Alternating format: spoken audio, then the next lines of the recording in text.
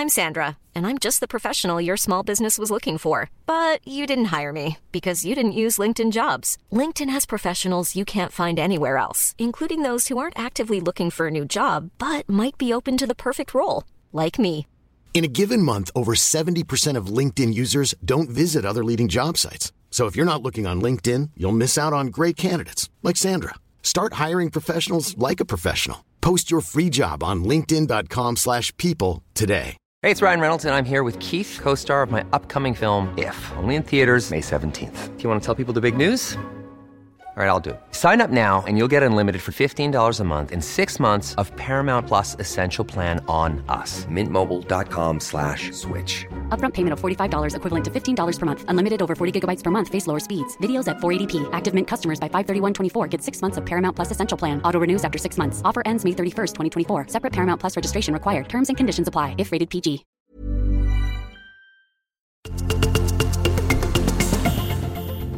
...376 matcher för Modo gjorde tvillingarna Sedin, Daniel och Henrik i elitserien, nuvarande svenska hockeyligan.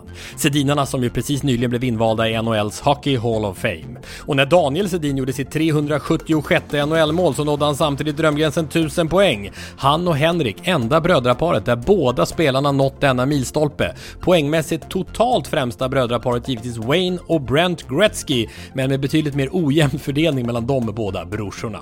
Det var veckans Wayne nummer 1. 376 gjorda mål är klubbrekordet för Los Angeles Kings under en NHL-säsong, och den toppnoteringen kom i slutet av 80-talet efter att en viss Wayne Gretzky anslutit till laget och legat bakom nästan hälften av de målen. Där har vi veckans Wayne nummer 2. Tidernas främste spelare i den amerikanska basketligan NBA när det gäller antalet blockade skott per match var Houston Rockets-legendaren Hakeem The Dream Olajuwon. Under sin allra främsta NBA-säsong så blockade han 376 skott. Anthony Bernardo är den första och hittills enda man som slutfört 5 olympiska maraton. Han är från Andorra, deras landsnummer är 376. 3-7-6 som i tredje raka guldet i tresteg i OS 76. Den kluriga kombinationen gäller Viktor Sanejev när han i Montreal 76 vann sitt tredje guld i rad i Sovjetunionens dress. Och där i Montreal tog ju också Nadia Comaneci under de spelen i Kanada 3 OS-guld i gymnastik 76. Och som en avslutning på det temat 376 som tredje OS-medaljen i karriären tog Ulrika Knape i simhopp 76. Knape som ju blev olympisk mästare redan 4 år tidigare i München. Både Knape och Comaneci kärleksbombade i Sporthuset sedan tidigare i avsnitt 55 respektive 340. Men här är avsnitt 376 av Sporthuset med Tommy Åström här och Lasse Granqvist närmast där på plats på fotbolls-VM i Qatar.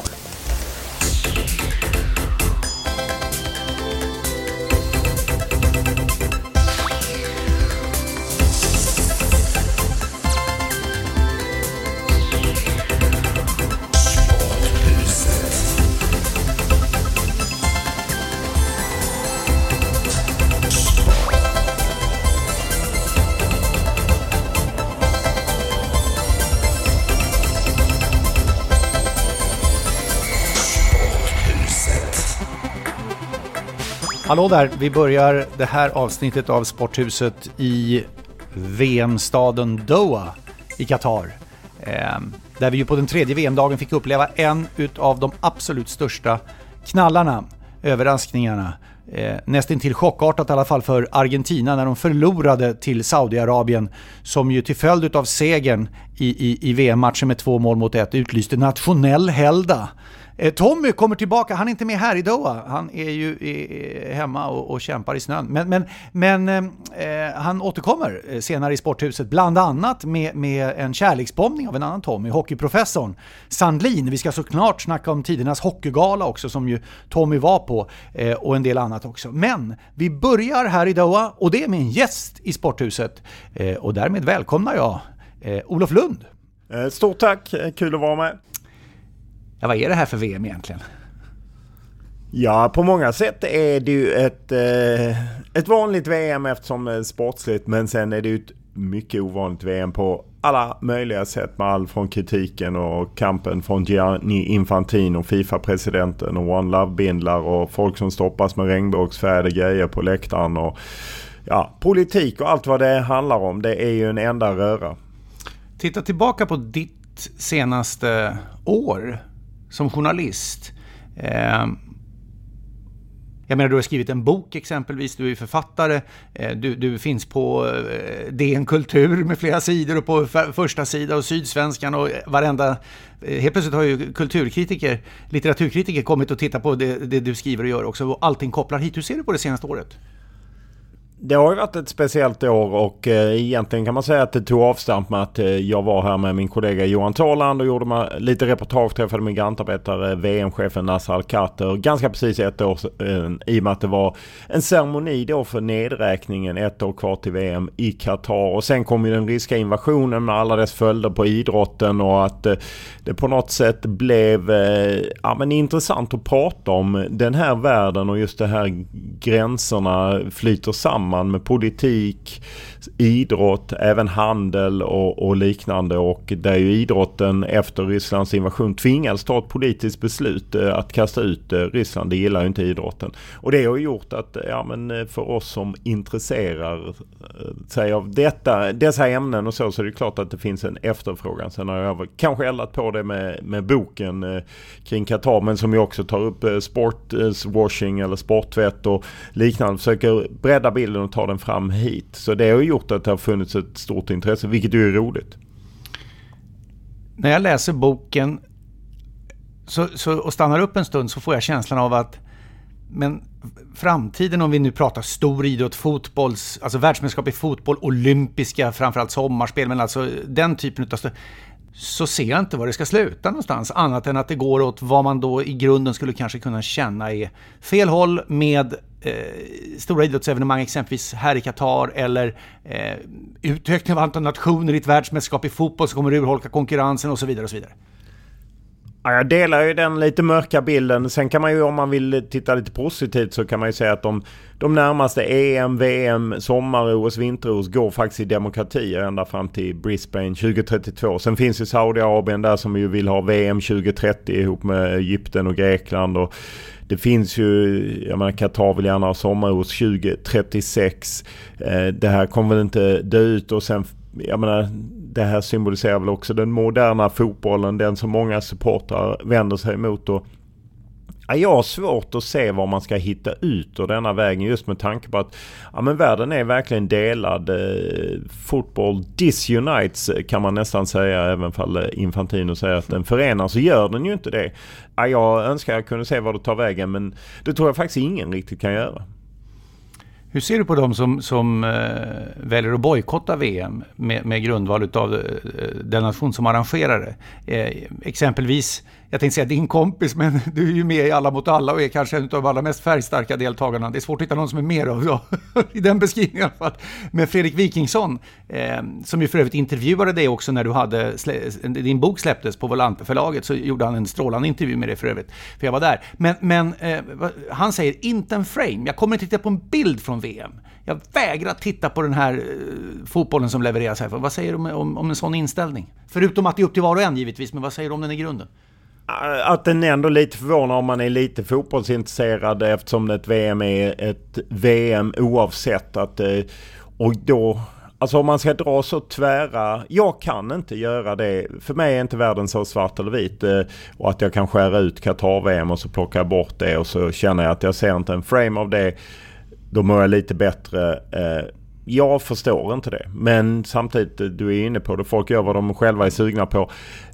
För mig är det ändå liksom så att men det är svårt för mig när Sverige öppnar ambassad här och handlar här. Jag tycker det är mer sofistikerat påverkan på något. Eller liksom, jag tror att vi måste förhålla oss till det här. Eller att, nu tror jag inte Fredrik Wikingsson har sina pensionspengar placerade i 7:e AP-fonden. Men när jag liksom upptäckte, eller jag fick Fair Finance rapport, och de har pengar i hotell och bygg, 2 booming business inför VM. Ja, men det är en massa svenskar som har pengar här indirekt så att säga. Att då liksom känna att jag klipper bort VM, nej, det fattar inte jag. Vi får en lyssnarfråga här från en lyssnare som heter Jonas Styrman. Han skriver så här: vore det inte väldigt lämpligt att svensk media inte sänder och rapporterar från fotbolls-VM i Qatar? Media med all rätt är väldigt snabba och tydliga på att hugga på lag och idrottare som gör tveksamma val runt och kring länder som finns i området runt Qatar. Samtidigt så kanske någon behöver vara på plats för att kunna rapportera om vad som sker bakom kulisserna. För mig hade det varit väldigt bra om media inte väljer att sända från Qatar, lite för att förmedla sin ståndpunkt gentemot FIFA med flera. Jonas Styrman skrev så. Vad säger du? Det är en synpunkt som en del har. Jag menar, jag får liknande mejl och jag menar, Johan Esk har ju drivit det i DN och så. Och, ja, men det är klart att man kan förstå det, men jag tycker att medias uppgift är att rapportera och att det ändå är ett fotbollsmästerskap för de här. Det är kanske en av världens största nyhetshändelser att vi inte skulle sända eller rapportera det. Det är klart att man kan gå in och ifrågasätta, ska SVT och TV4 köpa det här? Nu är ju Peking-OS avslutat, så att man får ju inte i den här debatten gå tillbaka, för att då sysslar man med whataboutism. Det skiter jag i, för jag sysslar med det.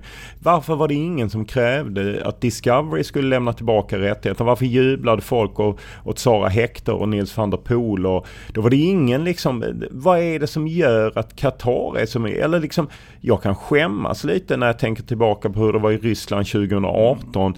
Både medialt, men jag menar, då sålde landslaget slut på supportertröjor, för det var sån tryck kring det svenska landslaget som gick till en VM-kvartsfinal. Då var det ingen, eller väldigt få, som skickade den typen av mejl som var arga. Så att hela debatten har ju skiftat, och det tycker jag väl egentligen bra, att vi pratar om de här frågorna, att vi lyfter upp dem och kanske också ser den bredare bilden. Hur ska vi ha det med de här diktaturerna? Ska vi handla med dem, men inte fotboll, mästerskap? Var drar vi gränsen?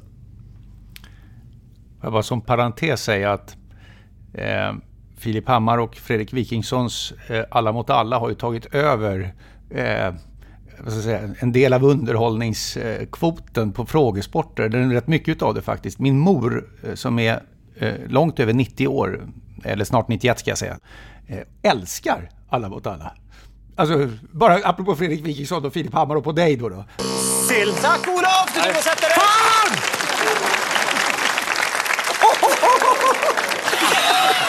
Så man gjorde! Så där gör man inte! De håller ju också på. Så det var bara hänga ut dem där. Det var något av det jävligaste. Vad gjorde han då? Nej, vad gjorde Olof? Jag förstår att han är frustrerad, Olof. Titta ditåt nu, för jag vet hur mycket det här stör honom. Vad hände? Ja, men det är ju så att du ger ju taktik till de andra. Jag är så jävla förbannad. Vadå taktik? Det var väl inget... Vadå taktik? Nej, men inte du, nej, utan den andra tomten som sitter bredvid. Nej, fan Filip, du har gått över gränsen. Över gränsen. Det blir 3 poäng till Olof och Ebba, som vinner med 27-18. Grattis! Ja! Vad hände? Härlig kväll, härlig vecka, härlig match. Ta lite här, vi är tillbaka igen på måndag. Ha det bra så länge. Hej då! Men vad har du för humör? Nej, men jag kan ju bli lite eldig, absolut. Och egentligen är det faktiskt mest att jag blir förbannad på mig själv. Och när jag då är mitt inre förbannad på mig själv för att jag inte kan någonting som jag tycker jag borde kunna. Om man, som jag är uppvuxen i Lundh och rätt akademisk familj, så där det var höga krav på vad man borde kunna, och det levde jag ju inte upp till. Men nu har det ju satt sig i mig, så att jag blev liksom besviken på mig själv. Och när jag då Filip Hammar framförallt går på mig, så blir jag förbannad. Och det jag har lärt mig efter att ha varit många år i FIFAs värld är att Alla mot alla och Filip och Fredrik, det är lika ruttet som FIFA. Jag kan inte vinna, trots att jag borde ha vunnit flera gånger. Okej, vi får se när svar kommer på det. Tillbaka till, det finns en sportjournalistisk del i det här, eller förlåt, en journalistisk del i det här. Du skriver om det i din bok också. Jag vill ha din tagning på det här också, för ämnet intresserar mig mycket. Johanna Frändén, Aftonbladets profilerade krönikör, avstår ju att vara och bevaka VM här i Qatar. Hon skriver så här: jag tillhör i grunden de som anser att medierna är de sista som ska överge krig, politiska konflikter, manipulerade val och korrumperade mästerskapsarrangörer. Oavsett händelse finns det en poäng att journalister är på plats. Men, skriver Johanna Frändén, den här gången tänker jag inte åka dit. Jag vill inte vara en del av hela propagandamaskineriet. Det här sätter ju, punktar ut frågan journalist på plats. Varför det? Ja, det är ju en intressant poäng. Jag tror hon skrev krönikan 2019 på hösten, samma höst som Aftonbladet visade det första av 2 klubblags-VM i Qatar som man visade 2 i rad, och man gjorde rätt stort på sajten att man kunde se det vid deras plustjänst. Apropå det här, det är svårt liksom när man... Vad ska man göra då? Ska jag säga upp mig på TV4 som sänder det här? Eller jag menar alla TV-bolag i Sverige och radion. Vi får inte glömma bort radion som också är här och jobbar. Sänder från de här länderna. Och för mig är det självklart att vara där. Och om jag sa att jag inte kunde åka till Qatar, men jag kan ju inte bevaka Paris Saint-Germain då. För att de ägs av Qatar. Det är ju för mig en mycket mer sofistikerad form av sporttvätt. Här pratar ju alla om migrantarbetare och kvinnors rättigheter och liknande. När det blir Paris Saint-Germain, när Zlatan Ibrahimovic, Kosovo Asllani, Caroline Seger under en period spelade där, så ställer vi inga frågor till dem om det här som vi gör om Alexander Isak. Det är inte så att jag vill ställa Alexander Isak till svars, men jag vill fråga hur har han resonerat kring att gå till Saudi-ägda Newcastle? Om jag skulle börja dra de gränserna, men jag kan inte bevaka Premier League då heller, för där äger både Saudiarabien och Abu Dhabi som i princip inte är bättre än Qatar. Då får jag stryka det, och det blir väldigt, väldigt svårt med så skarpa gränser. Och jag menar, hur ska man ställa sig till de pengar som kommer till AIK via Real Sociedad, som egentligen kommer från Saudiarabiens Public Investment Fund. 13 miljoner trillar ner på AIKs konto. Hur ska man ställa sig till det? Alltså, det blir väldigt svårt. Jag kan inte dra den gränsen. Och sen får alla journalister i människor, de måste dra sina gränser. Men ja, jag menar, det är Paris Saint-Germain. Vi har ju skildrat det väldigt mycket, och det är för mig, jag tror folk mer kopplar ihop PSG runt om i världen med Mbappé och Neymar och nu Messi, vilken frontlinje. Jag tror inte de tänker på att de här pengarna kommer delvis från ett land eller helt från ett land som delvis lever på migrantarbetare, bedriver rovdrift på migrantarbetare och alla andra problem som finns. I think for what we Europeans have been doing in the last 3,000 years around the world, we should be apologizing for the next 3,000 years before starting to give moral lessons. This moral lesson giving, one-sided, it's just hypocrisy. Smått historiskt får vi faktiskt kalla Gianni Infantinos, det är ju FIFA-presidenten, och hans tal på en timme dagen före VM-inledningen när hela världens media var samlad. Jag vet ju, Olof, du var där, du var på plats, och Infantino löpte ju snudd fullständigt amok alltså. Och talet har ju fått kraftfull kritik från stora delar av fotbollsvärlden.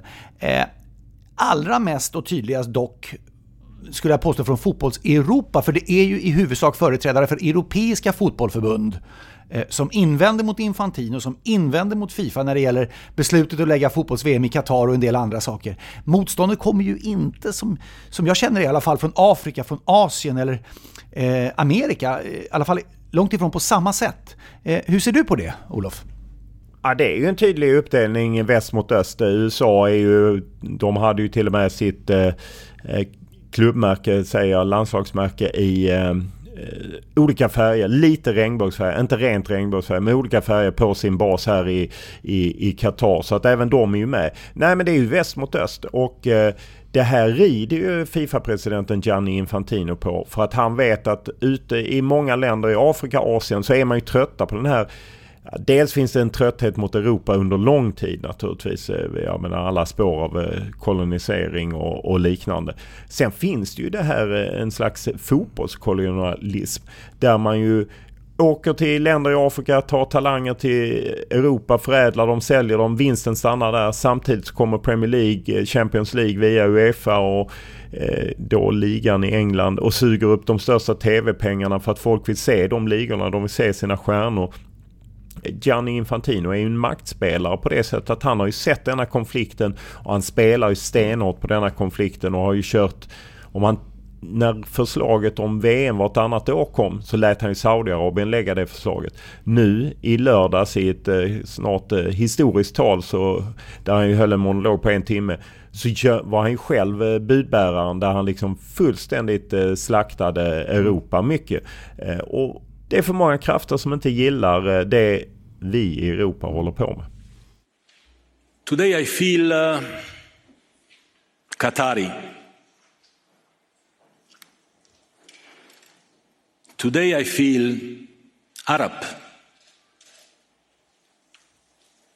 Today I feel African.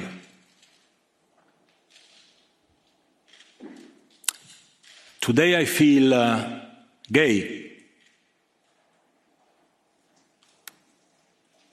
Today I feel disabled.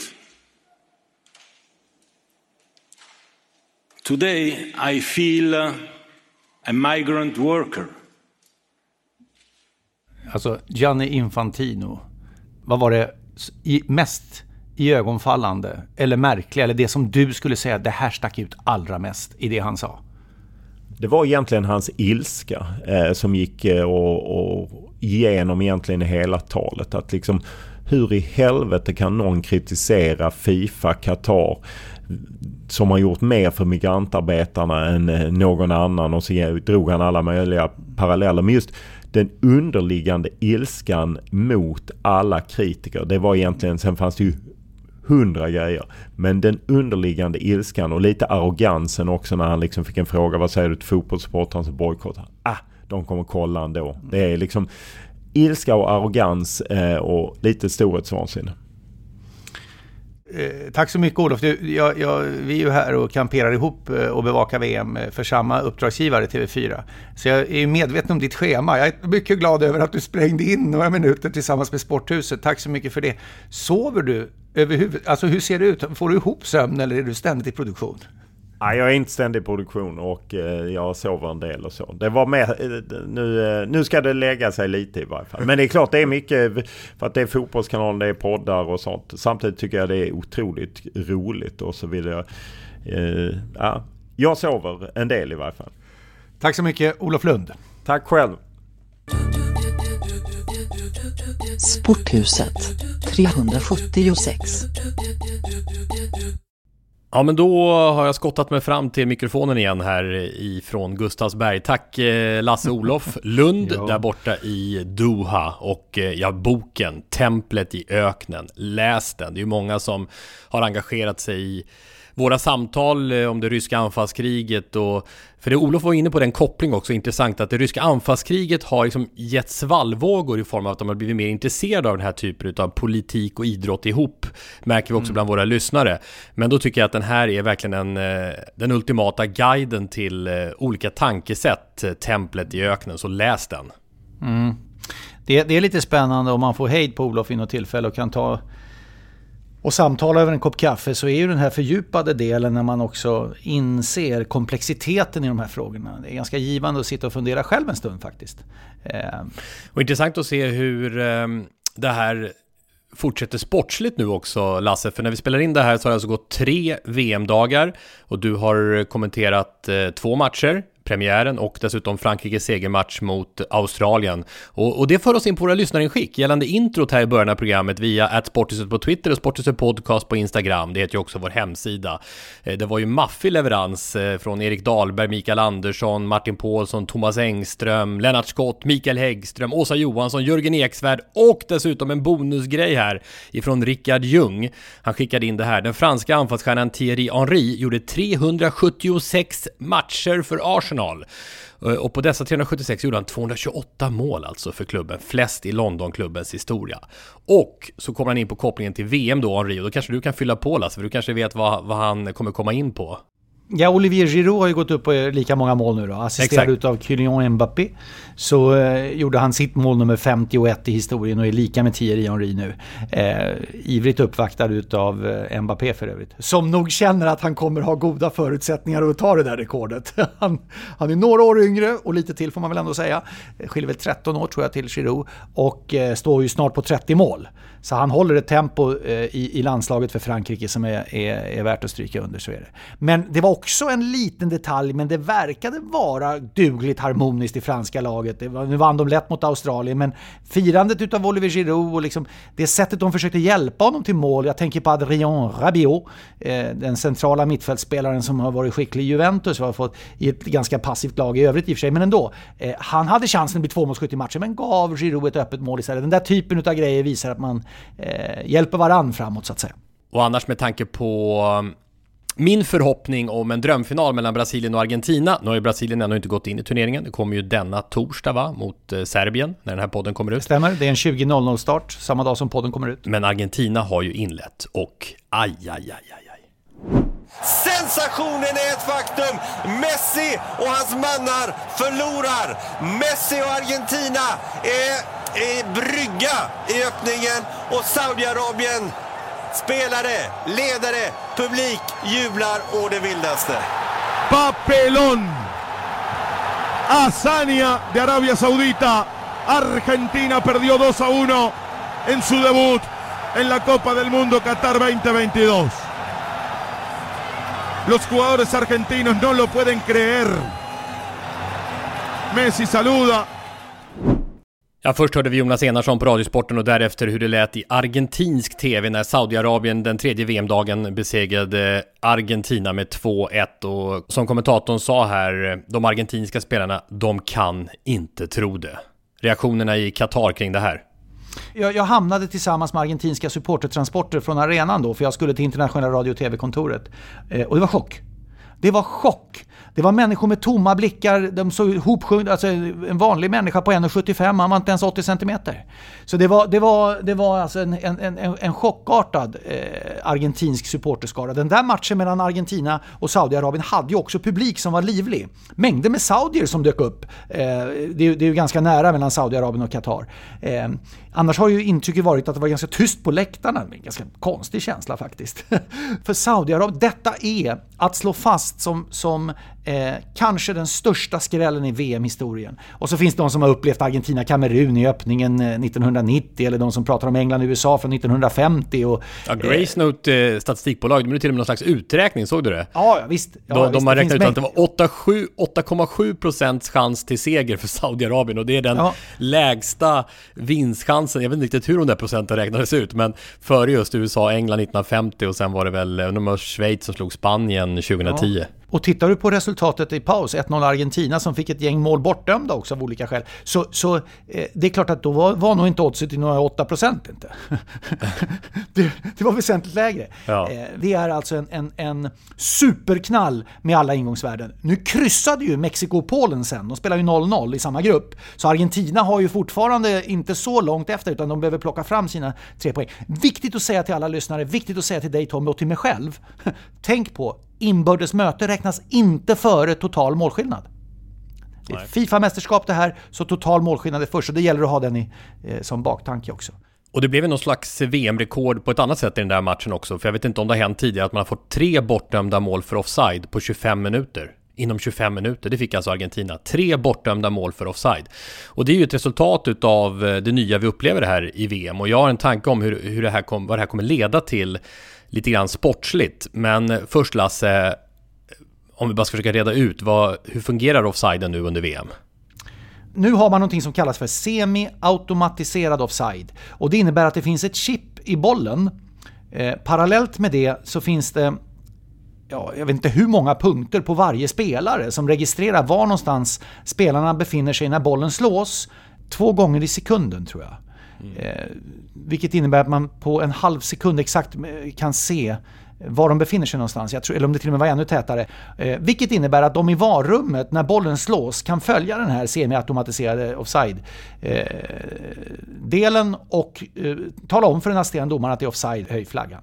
Så man har ju försökt utveckla det här systemet. Och en annan sak med det som jag inte har hört så mycket om, men som jag verkligen tror, det är att storlagen, storklubbarna, de mäktiga nationerna, de kommer att förlora på det här.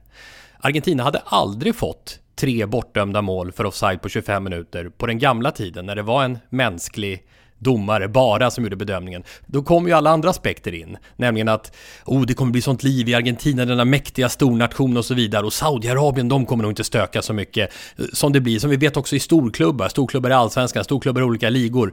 De får en del domslut med sig för att man vet att det blir mer livat om de anses vara bortdömda. Så de här 3 offside-målen på 25 minuter hade inte hänt med det gamla upplägget. Och det gör att det kommer bli, tror jag, apropå den här listan på skrällar som inte är så många i VM-historien, kommer bli fler sådana här skrällar i framtiden med anledning av de här domsluten. Det är en tanke jag har.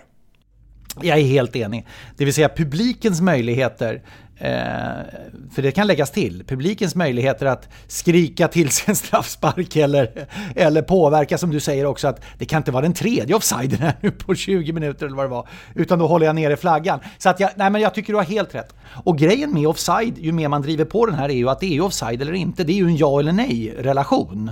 Det är ju liksom inte att vi ska avgöra den med känsla, utan antingen är du på rätt sida eller inte. Kan man automatisera det här och snabba på tekniken så behöver det alls inte vara dåligt, tvärtom.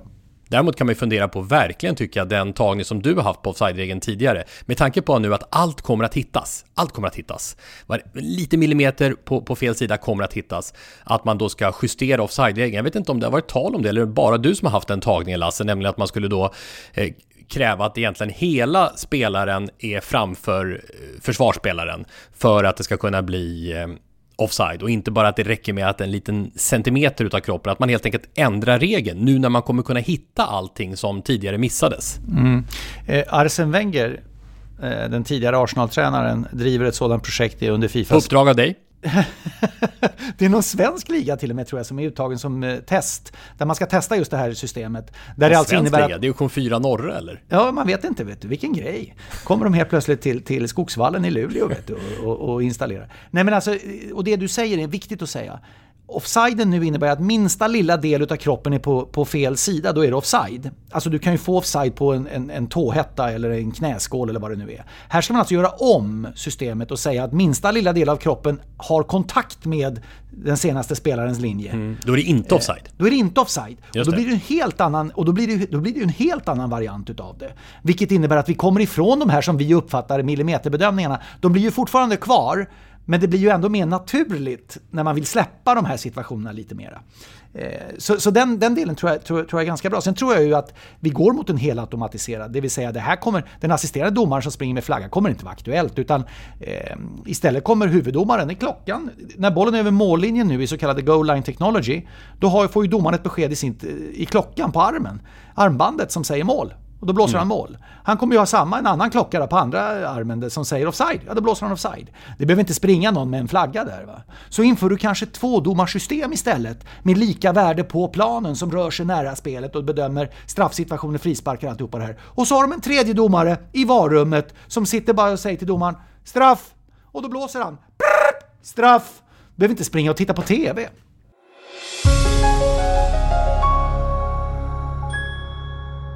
Sporthuset har fortsatt ett samarbete med vännerna på Hantverksdata. Ni vet, affärssystemen, de webb- och appbaserade som förenklar din vardag. Om du hantverkar alltså i alla fall. Så du får tid till det viktigaste, nämligen hantverket. Och kanske fotbolls-VM just nu, för att med de här smidiga affärssystemen så finns det ju möjlighet att få mer tid till att titta på fotbolls-VM. Och vi har tillsammans med Hantverksdata skapat en liten intern tippning. Och då är det 4 personer med, och du är med, Lasse, utan att egentligen veta om det än så länge, men du kommer få tippa nu. Jag tror ju med hjärtat i alla fall att Brasilien vinner. Får se vad det blir för delbesked här mot Serbien i den här premiärmatchen. På Hantverksdata så tror Haris Laitinen, vi träffade ju honom för en tid sedan, den gamla Hammarby-mittfältaren med över 100 allsvenska matcher innanför västen, och som alltså jobbar på Hantverksdata som säljare. Han tippar, och nu ska jag säga, han skickade ju in det här då innan Saudi-matchen i och för sig, Argentina. Och sen har vi då David Alihed som också jobbar på Hantverksdata och som är inblandad i vårt samarbete, och han tror att Danmark kan skrälla. Också skrivet före Danmarks inledande 0-0-premiär. Och komma långt, skriver han. Jag vet inte, men vi får väl tolka det som att han tror att Danmark ska kunna vinna VM-guld till och med. Och du då, Lasse? Jag har ju sagt Frankrike tidigare. En passning till Haris Laitinen där, men alltså fakta ifrån den skrivs ju egentligen först efter finaldagen. Därför att om Lionel Messi ändå står där och lyfter FIFA-pokalen, den stiliga, när Argentina blir världsmästare, då kommer inte så många egentligen prata om den där Saudi-grejen. Men dundrar de ut här i gruppspelet Argentina, då kommer det bli en helt annan sång skriven. Men jag skulle ju säga Frankrike då, nu har ju de extremt mycket skador. Eller extremt mycket, men en hel del i alla fall.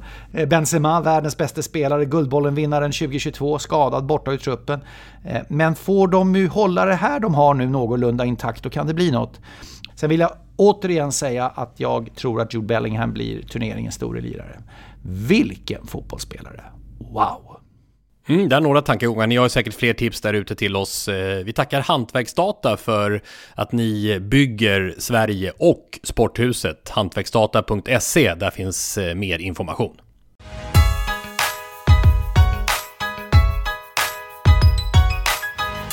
Högt i tak i Sporthuset. Hur var det, Tommy? Jag har ju sett bilderna, jag kunde inte vara där. Men tidernas hockeygala, Svenska ishockeyförbundet, firade ju sitt 100-årsjubileum den 17 november. Och vi ska väl ifrån den här podden också säga till svensk ishockey stort grattis. Och det var ju en gala som mycket såklart handlade om Börje Salming. Hur var det att vara där? Ja, det var en känslomässig berg- och dalbana och en av de starkaste känslomässiga upplevelserna jag varit med om när det gäller en gala, utan tvekan. Förmodligen den starkaste med anledning av Börje Salming. Jag ska återkomma till det, men vi kan väl dra igenom priserna, för det var ju häftigt att alla var där. Inte alla, men stora delar av den svenska hockeygräddan genom åren var ju på plats. Såg inte Mats Sundin, jag tror att han var sjuk, fick vi besked om. Men annars då, priserna: tidernas målvakt Kim Martin Hasson och Henrik Lundqvist, tidernas back Gunilla Andersson Stampes och Niklas Lidström, tidernas forward Erika Holst och Peter Forsberg, och sen då det största priset på individuella sidan, tidernas spelare Kim Martin Hasson och Niklas Lidström. Kim Martin var ju helt överlycklig där nere, helt förbryllad över att hon kunde ha gjort det där avtrycket, och jag har jobbat med henne de senaste OS-turneringarna som expert, och det är en härlig person, och det var härligt att se hennes glädje. Lidas då, kärleksbombad förresten i avsnitt 334 av Sanny Lindström, och han fick ju ta emot ytterligare ett pris, Lasse. Ja, precis ja. Till Kronor OS från 2006, Turin. Vi var ju där och satt och kommenterade sida vid sida med Lars-Gunnar Jansson. Och motiveringen från juryn den gången var 3 Kronors enda titel i en turnering där alla de bästa spelarna var tillgängliga, kom i Turin OS 2006. Här förenades 2 gyllene generationer. 70-talisterna med Lidström, Forsberg, Sundin, Alfredsson och bröderna Jönsson, och 80-talisterna med Lundqvist, Zetterberg och tvillingarna Sedin. Jag får gåshud faktiskt när jag läser upp den där motiveringen. Och där var ju Lidas också med. Och främsta intryck ifrån galan, det var ju där någonstans på slutet, så som det ska vara på en gala. För ganska tidigt fick vi reda på att Börje Salming var på plats. Han satt i en loge länge. Hur han nu på något obegripligt sätt hade lyckats med, som vi pratade om i Sporthuset förra veckan, var med om de här dubbla hyllningarna i Toronto. Ta sig tillbaka i det fruktansvärt sjuka tillstånd som han är inne i. Ta sig tillbaka och sen var på plats då i Avicii Arena, Globen, och var med om det här också. Och det här var ju det sista då som... Ja, det känns ju jobbigt att säga det sista, för det är ju verkligen det vi pratar om, känns det som. Det sista, det sa ju också hans fru Pia Salming efteråt, som de gjorde utav den här sorten nu. Nu vänder de sig inåt till familjen. Men jag satt alltså vid scenen, alltså bakom scenen, men nära scenen, där de som vann priserna hade ryggen mot mig, och det blev extra starkt när Börje kom in där. Det var hela familjen där, det var barnen och det var Pia.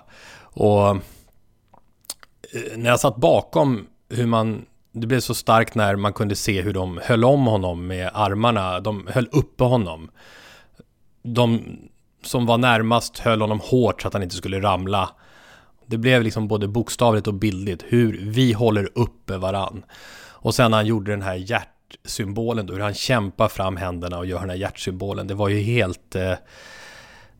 det var ju någonting man aldrig kommer glömma utan tvekan. Och jag tycker också det var mäktigt när Lidas hade sitt tal för att han hade blivit århundradets spelare, eller tidernas spelare. Hur han också inledde det. Vi kan väl lyssna på det, och sen också en del utav den. Det var ju långa, det var ju flera minuter långa ovationer när Börje kom in.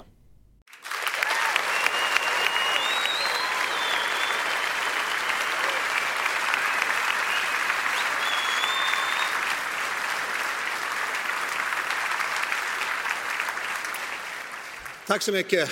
Det är en fantastisk ära att stå här ikväll och ta emot det här priset. Det är så otroligt många som man vill tacka som har hjälpt mig i min karriär. Och den första som sticker ut är ju min idol när jag växte upp. Han var här på scen alldeles nyss, Börje Salming.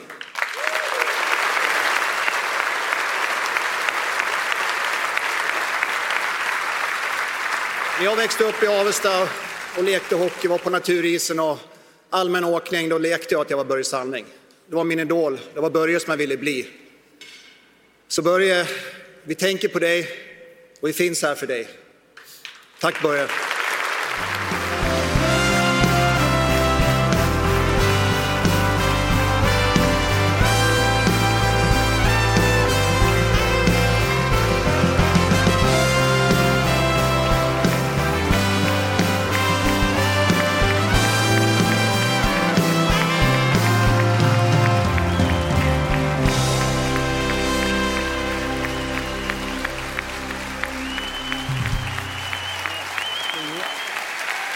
Tack så mycket.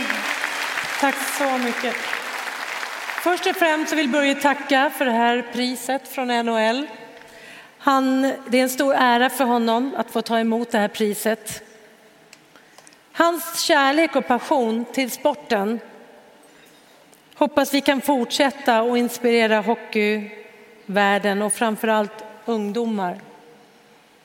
Börjes ledord har alltid varit: ha alltid kul och ge aldrig upp. Sen vill vi, hela familjen, Börje och jag och hela familjen, alla barn här, vi vill tacka för all den värme och kärlek som hela svenska folket och Kanada har givit oss den här tiden som har varit så svår. Börje hälsar att han älskar er alla.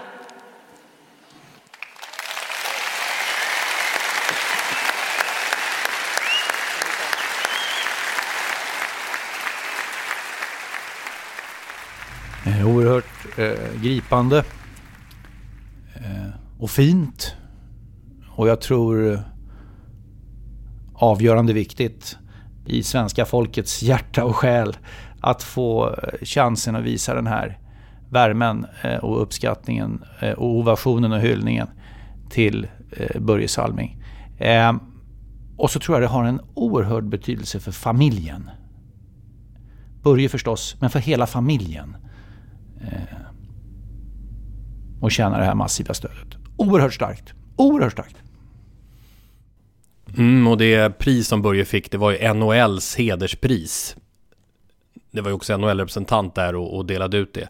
Dessutom så blev ju då, apropå utnämningar, framröstade utav tittarna under kvällen, så blev ju inte helt oväntat, apropå vårt avsnittsnamn 291 i Sporthuset när vi träffade Börje, de stående ovationerna i Canada Cup 76 utsedd till tidernas ögonblick i den svenska hockeyhistorien. Och det blev ju såklart, alla som jag träffade efteråt var ju i men hela den här grejen med Börje, man minns ju knappt något annat efteråt, utan det gjorde ju att den här galan blev, även om det är sorgligt, så blev det ju faktiskt en succé. Det var ju ett pris till på tidernas hockeygala och det vill vi gärna uppmärksamma, och då får du gärna ta över här. Varsågod Tommy. Nu ska vi kärleksbomba, nu ska vi kärleksbomba, nu ska vi kärleksbomba, ja vi ska kärleksbomba, kärleksbomba, kärleksbomba, kärleksbomba idag.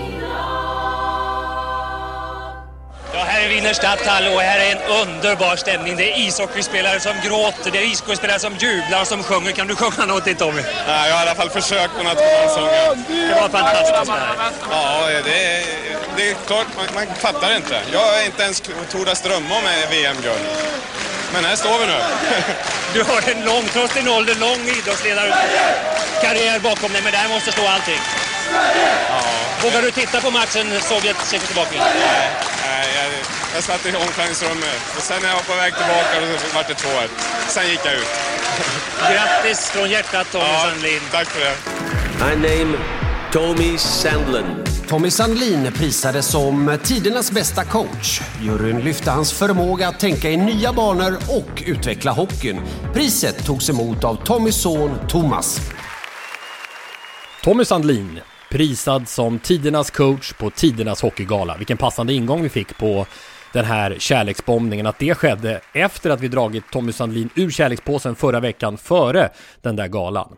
Hockeyprofessorn blev hans smeknamn. Född 1944 i Hemlingby utanför Gävle, avled 28 december 2006. I 38 av sina 62 levnadsår så var han ishockeytränare. Förbundskapten för Tre Kronor i 2 olika omgångar. VM-guldet i Wien 87, höjdpunkten. Ni hörde nyss guldintervjun från Wiener Stadthalle gjord av Agne Jälevik i Sveriges Television efter att Tre Kronor alltså brutit en 25-årig VM-guldtorka. Ledde till bragdguldet och kortege och hyllningar i Stockholm efter hemkomst. Annars då 7 SM-guld för 2 olika klubbar. 6 i Brynäs och 1 för Modo.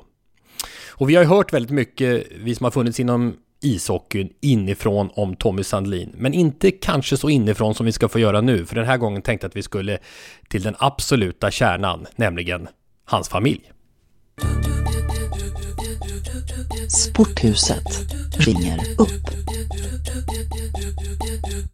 Ja, men då ska vi se här om allt går som jag hoppats, att vi har med oss Tommys dotter Lena Sandlin. Hallå Lena! Hallå, hallå! Ja, bra, du är med. Vi lyckades koppla upp dig här på någon magiskt sätt ifrån... Du är långt borta i Indiska oceanen, eller? Jajamän, jag sitter i Zanzibar i stekande sol. Och du gick in för vår skull och för att prata om Tommy, underbart. Ja, det känns fantastiskt roligt. Ja, och det passar ju bra också. Jag vet inte, hur tog du emot det? Var du där borta redan då när han nu på hockeygalan häromdagen bara när vi spelar in det här blev utsedd till tidernas coach i svensk ishockey? Jag satt faktiskt på planet på väg till Zanzibar då. Det är klart man blir jätteglad och man blir rörd över att så många människor ändå uppskattar och ser det han har gjort under hela sitt liv. För han levde ju verkligen för ishockeyn. Det var hans hjärta genom hela livet. Ja, men kan du inte berätta lite mer om just det? För det är det jag är lite intresserad av också. Jag menar, det finns ju massor av hockeyspelare och vi journalister och tränare som uttalat sig om Tom. Jag har själv intervjuat honom flera gånger som ishockeytränare. Och man har upptäckt ju den eftertänksamma och känner till den nydanande hockeyprofessorn som man kallades. Ja, men precis. Hur vill du beskriva din pappa? Pappa var väldigt, väldigt kärleksfull. Väldigt positiv och vi hade väldigt mycket samtal inom familjen. Vi satt ofta och pratade om samhällshändelser, samhällsutveckling, värderingar, människosyn. Så det finns ju väldigt mycket som har gjort oss barn till de som vi är utifrån de här samtalen som vi alltid har haft. Sen kunde det bottna i en diskussion om hockey, men där värderingar, människosyn alltid kom in i samtalet ändå. Mycket etik och moral, rättspatos. Han hade en unik förmåga tycker jag genom att se andra, vart de var i livet och vilken potential de hade att gå vidare och framåt och utvecklas. Ja, vad fint att det också gällde inom familjen, för att man är verkligen uppfattat honom så som hockeytränare. Men för jag tänkte på det, han har ju haft sådana här citat som att livet, det är tiden mellan matcherna. Ja. tror jag sa det. Och det kan ju andas liksom att oj, här har vi en som jobbar mycket. Hur mycket hinner han med familjen? Ja, fast vi gjorde mycket tillsammans. Du vet så här, efter torsdagsmatchen då skulle det analyseras på video under fredagskvällen, så det gjorde vi ju tillsammans i familjen. Så vi var ju väldigt tillsammans i familjen. Ja, alltså. Vi var väldigt involverade allihopa, ja. Och framförallt min mamma Birgitta. Det var många beslut som hon var involverad i. Jag vet att vid något tillfälle så var han osäker på vilken målvakt som skulle stå. Och de två diskuterade sig fram till ett beslut. Det låter helt otroligt. Ja, men vad kul. Det var inte att det skar sig kring att, för jag menar, han måste ha jobbat väldigt, väldigt mycket. Det gjorde han, men han var alltid väldigt närvarande. Även om han reste en hel del och var borta med landslaget och såna här saker, så visste vi att 9:30 varje kväll så ringer han. När jag var på hockeygalan häromdagen så träffade jag en del av hans gamla adepter. Bengt-Åke Gustafsson var ju där och Anders Eldebrink och kompani som var med i guldlaget 87, och de pratade väldigt varmt om Tommy, och ett ord som kommer fram ganska mycket är inkännande. Ja. apropå inkännande, så Anders Eldebrink sa så här när jag pratade med honom. Ja, jag tyckte om Tom. Jag tyckte om honom som människa för att jag är morgonmänniska. Jag går alltid upp tidigt på morgonen. Och jag var alltid nere vid frukost först. Och då satt jag och pratade med Tom. Han pratade bara hockey. Så jag fick ju reda på mycket. Han frågade mig och vi satt och stötte och blötte. Så att, vi hade en jäkla bra relation, jag och Tom. Men det mest signifikativa, om vi ska sammanfatta Tommy Sandlin, vad var det som utkristalliserade honom? Det här var Tommy. Han var eftertänksam och vi fick stryk av ryssarna på en match i Göteborg, kommer jag ihåg en gång. Då satt han och berättade vad han kände i matchen. Och det han sa under matchen var precis som jag kände. Ja, så jag hade han hade samma känsla hur vi kände. De gjorde 1-0, hur vi sjönk ner, och 2-0 hur det var. Och vi kom tillbaka 2-1 och liksom hur vi skulle spela, hur vi skulle göra, hur vi skulle uppträda. Och vi kanske skulle ändra vår strategi. Så det var liksom som ett schackspel när han var med. Han var jäkligt... jag tyckte han var före sin tid och jag har lärt mig jättemycket av Tommy. Han sökte ju hela tiden nya infallsvinklar för att kunna utveckla idrotten och utveckla individerna. Och det var ju det som var så spännande. Jag vet att han läste mycket basketböcker, gjorde om basketövningar till hockeyövningar. Så att, alltså han ville hela tiden utvecklas, komma vidare, göra det bättre och bättre. Han blev ju ikonisk, apropå det pris han fick nu när Tre Kronor 1987 vann VM-guld. Då måste du ha varit, nu ska jag säga, 18 år. Ja, precis. Bengt-Åke Gustafsson. Åh, vad stark han är där igen. Albelin, och det är bra spelat, och det är 2-2. Det är Thomas Sandström som gör målet. Åh, vilket underbart tidspel. Thomas Sandström, och det är Bengt-Åke som ligger bakom igen.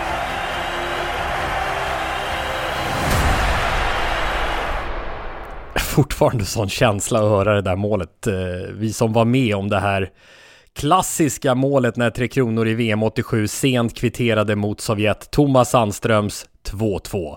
Och vi hörde lika ikoniska kommentatorsduon Arne Hägerfors och Ankan Palmström. Första gången på 10 år som Sverige inte förlorade mot omöjliga Sovjet med superfemman Fetisov, Kasatonov, Krutov, Larionov, Makarov och alla andra stjärnor. En förlustrad var alltså på 18 raka mästerskapsmatcher, VM, OS, Canada Cup mot Sovjet bröts och ledde till att Sverige sen blev världsmästare med Tommy Sandlin som förbundskapten och med Curre Lindström vid hans sida. Och Sverige hade ju faktiskt sin egen superfemma på isen där när målet kom. Tommy Albelin, Bengt-Åke Gustafsson, Thomas Sandström, Håkan Loob och så då Anders Eldebrink, som vi kan höra här igen från vårt mingelsurr på Hockeygalan om hur Sandlin egentligen gjorde för att få bukt med ryssarna, för det var ju verkligen han som fick det. Senare också på hösten 87 i Canada Cup och i VM 90 då Tre Kronor vann också enskilda matcher mot Sovjet för första gången på länge.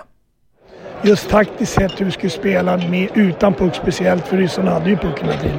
Även då hur man kände sig efter en förlust, hur man skulle bearbeta, hur man skulle liksom bygga upp sig för nästa match, hur vi skulle förbereda oss på uppvärmningen. Vi såg ju ryssarna värmde upp före matcher i omklädningsrummet, gjorde ingenting på isen, värmde upp i omklädningsrummet. Han forskade i allt det där. Nej, men det var ju en enorm glädje när man lyckades vinna över ryssarna. Det var ju magi. Det hade ju knappt hänt de senaste åren. Alltså det var ju många år där de var verkligen dominerande Sovjetunionen. Så det var ju hur stort som helst. Ja, och som Anders Eldebrink var inne på när vi pratade, att det här att spelare för spelare så var Sovjet nästan på varje position bättre än Tre Kronor, även när Sandlin lyckades utmanövrera Tichonovs demonbygge till slut. Så det här ledarskapet, vad baserades det på? Vad var grunderna i det, skulle du säga, Lena? Men att vara en bra ledare, det handlar ju om att få med sig andra människor. Och då handlar det inte om att vara chef och stå och peka med hela handen. Utan det handlar om att få människor att må bra i en grupp så att gruppen tillsammans presterar mer än vad de enskilda delarna skulle göra. Så det handlar om att se människor, lyssna in och ge rätt förutsättningar. Var det som var Tommy, att se människor? Ja, det tycker jag. Han kunde ju se på en spelare att den här spelaren har det tufft hemma och därför inte presterar på topp. Så att vi hade ju ofta spelare hemma, spelare med sina flickvänner och fruar och barn, där han satt ner och pratade med dem för att hjälpa till att lösa den privata situationen också. för några år sedan så var det en kille, någon av de här äldre spelarna som ringde och hade problem. Trots att vi inte hade haft daglig kontakt på många år så hade han förtroende för mig. Och när vi fick prata ut om det här och jag kände att jag hade gjort någonting för någon annan, jag kanske rent av hade betytt något för en annan spelare.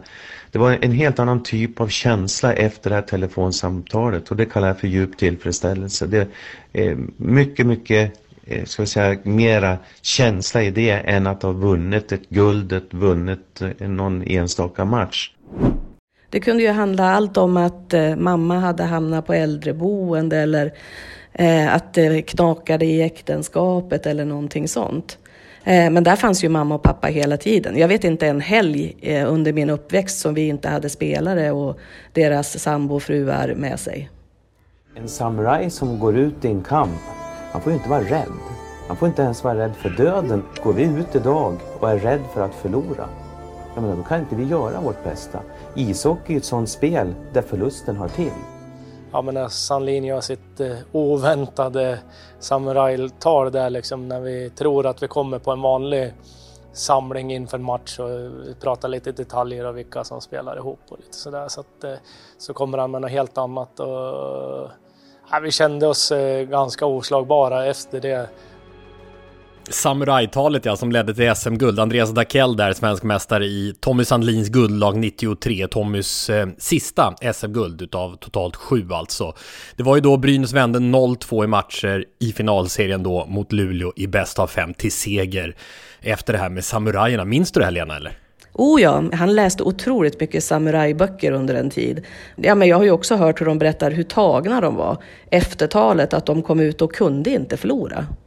Inställningen, om du som samuraj ska kunna lyckas med det du ska göra och utsätta dig för de faror och sådana saker. Där kan man hitta mycket när det gäller just den mentala biten, inställningen. Och det är väl det de vittnar om, killarna som var med om det här. Att när de kom ut från att ha lyssnat till det här talet så kände de att de kunde inte förlora. Det var bara vinst som gällde. Och det är ganska typiskt pappa faktiskt. Även vi barn har fått vara med om såna här tal. Det är så, eller? Kanske inte just om samurajer, men för att få oss att tänka rätt. Ja. Och sen kom ju det jobbiga som hände då för 16 år sedan. Och hur har du tagit dig vidare från det? För med tanke på den historia som du berättar om kärleken inom familjen, att Tommy alldeles för tidigt försvann då redan som 62-åring när han avled. Ja, men pappa är fortfarande väldigt närvarande i hela vår familj. Vi pratar om honom mest hela tiden. Vi funderar, vad skulle han ha tyckt, vad skulle han ha sagt. Jag har ju det ganska mycket som rättesnöre i mitt liv idag. Jag pratar ofta med pappa när jag har en utmaning eller jag har ett problem. Och hör honom svara mig. Eftersom jag vet vad han stod värderingsmässigt och ja, hur han skulle ha uttryckt. Så att jag pratar ofta med pappa. Så han finns kvar. Ja, helt underbar berättelse, Lena. Och man är ju fortfarande lite spänd på vilken målvakt var det morsan valde. Ja, precis. Det håller vi inom familjen. Du, stort tack för att vi fick prata med dig och tillbaka till strandkanten nu. Ja, men du, stort tack, det ska jag göra. Ha det så bra. Tack så jättemycket.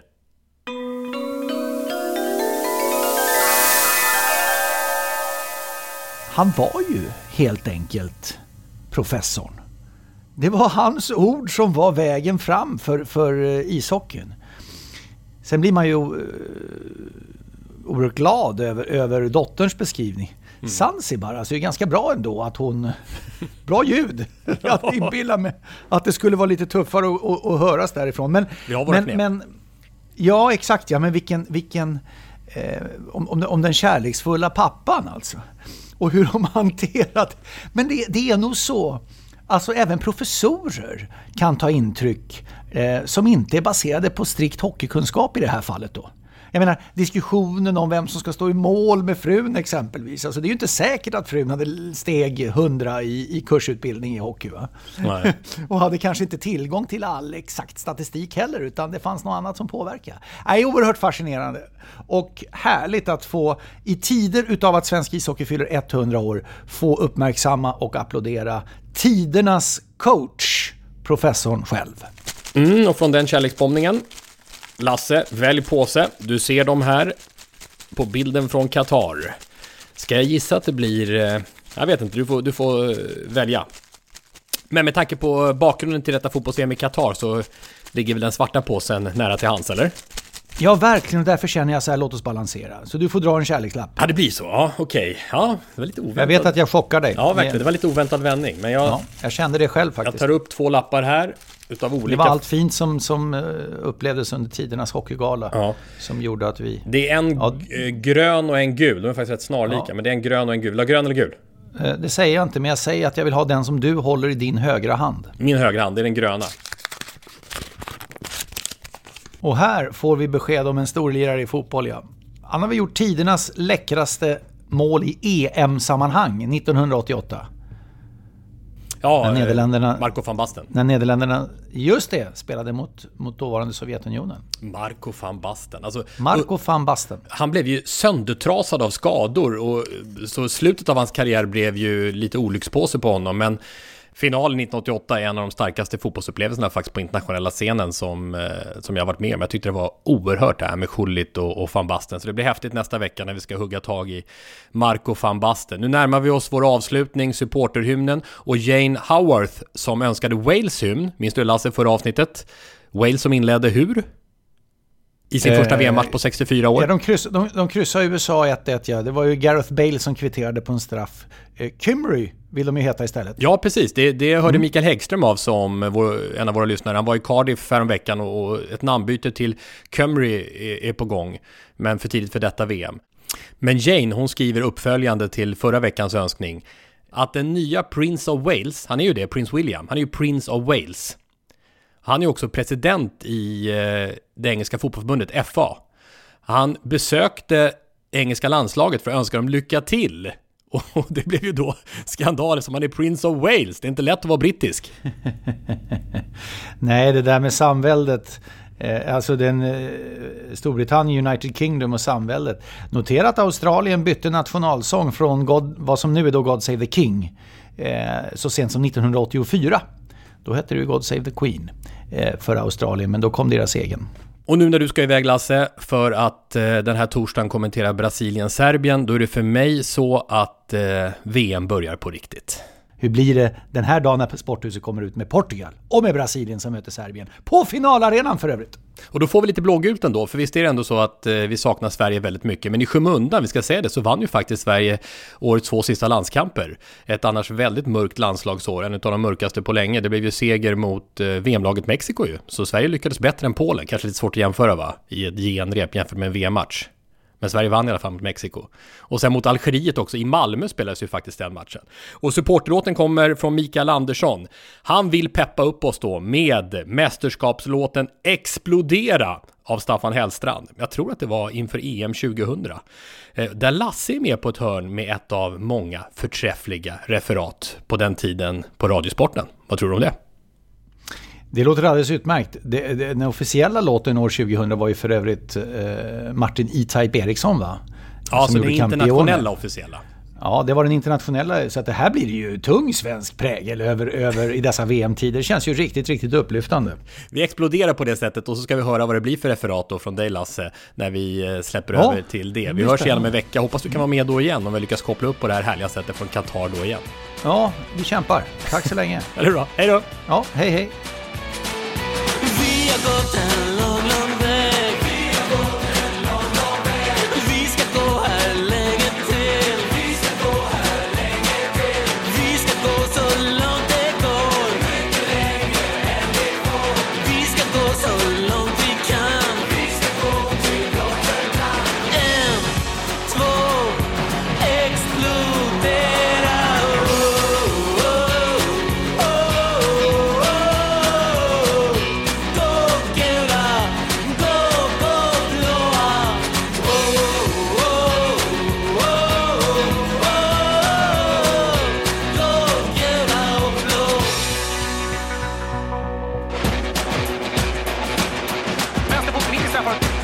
Tackling där inne så det går. Ge Mjällby på! Vilken är mål! Johan Mjällby! Jösses!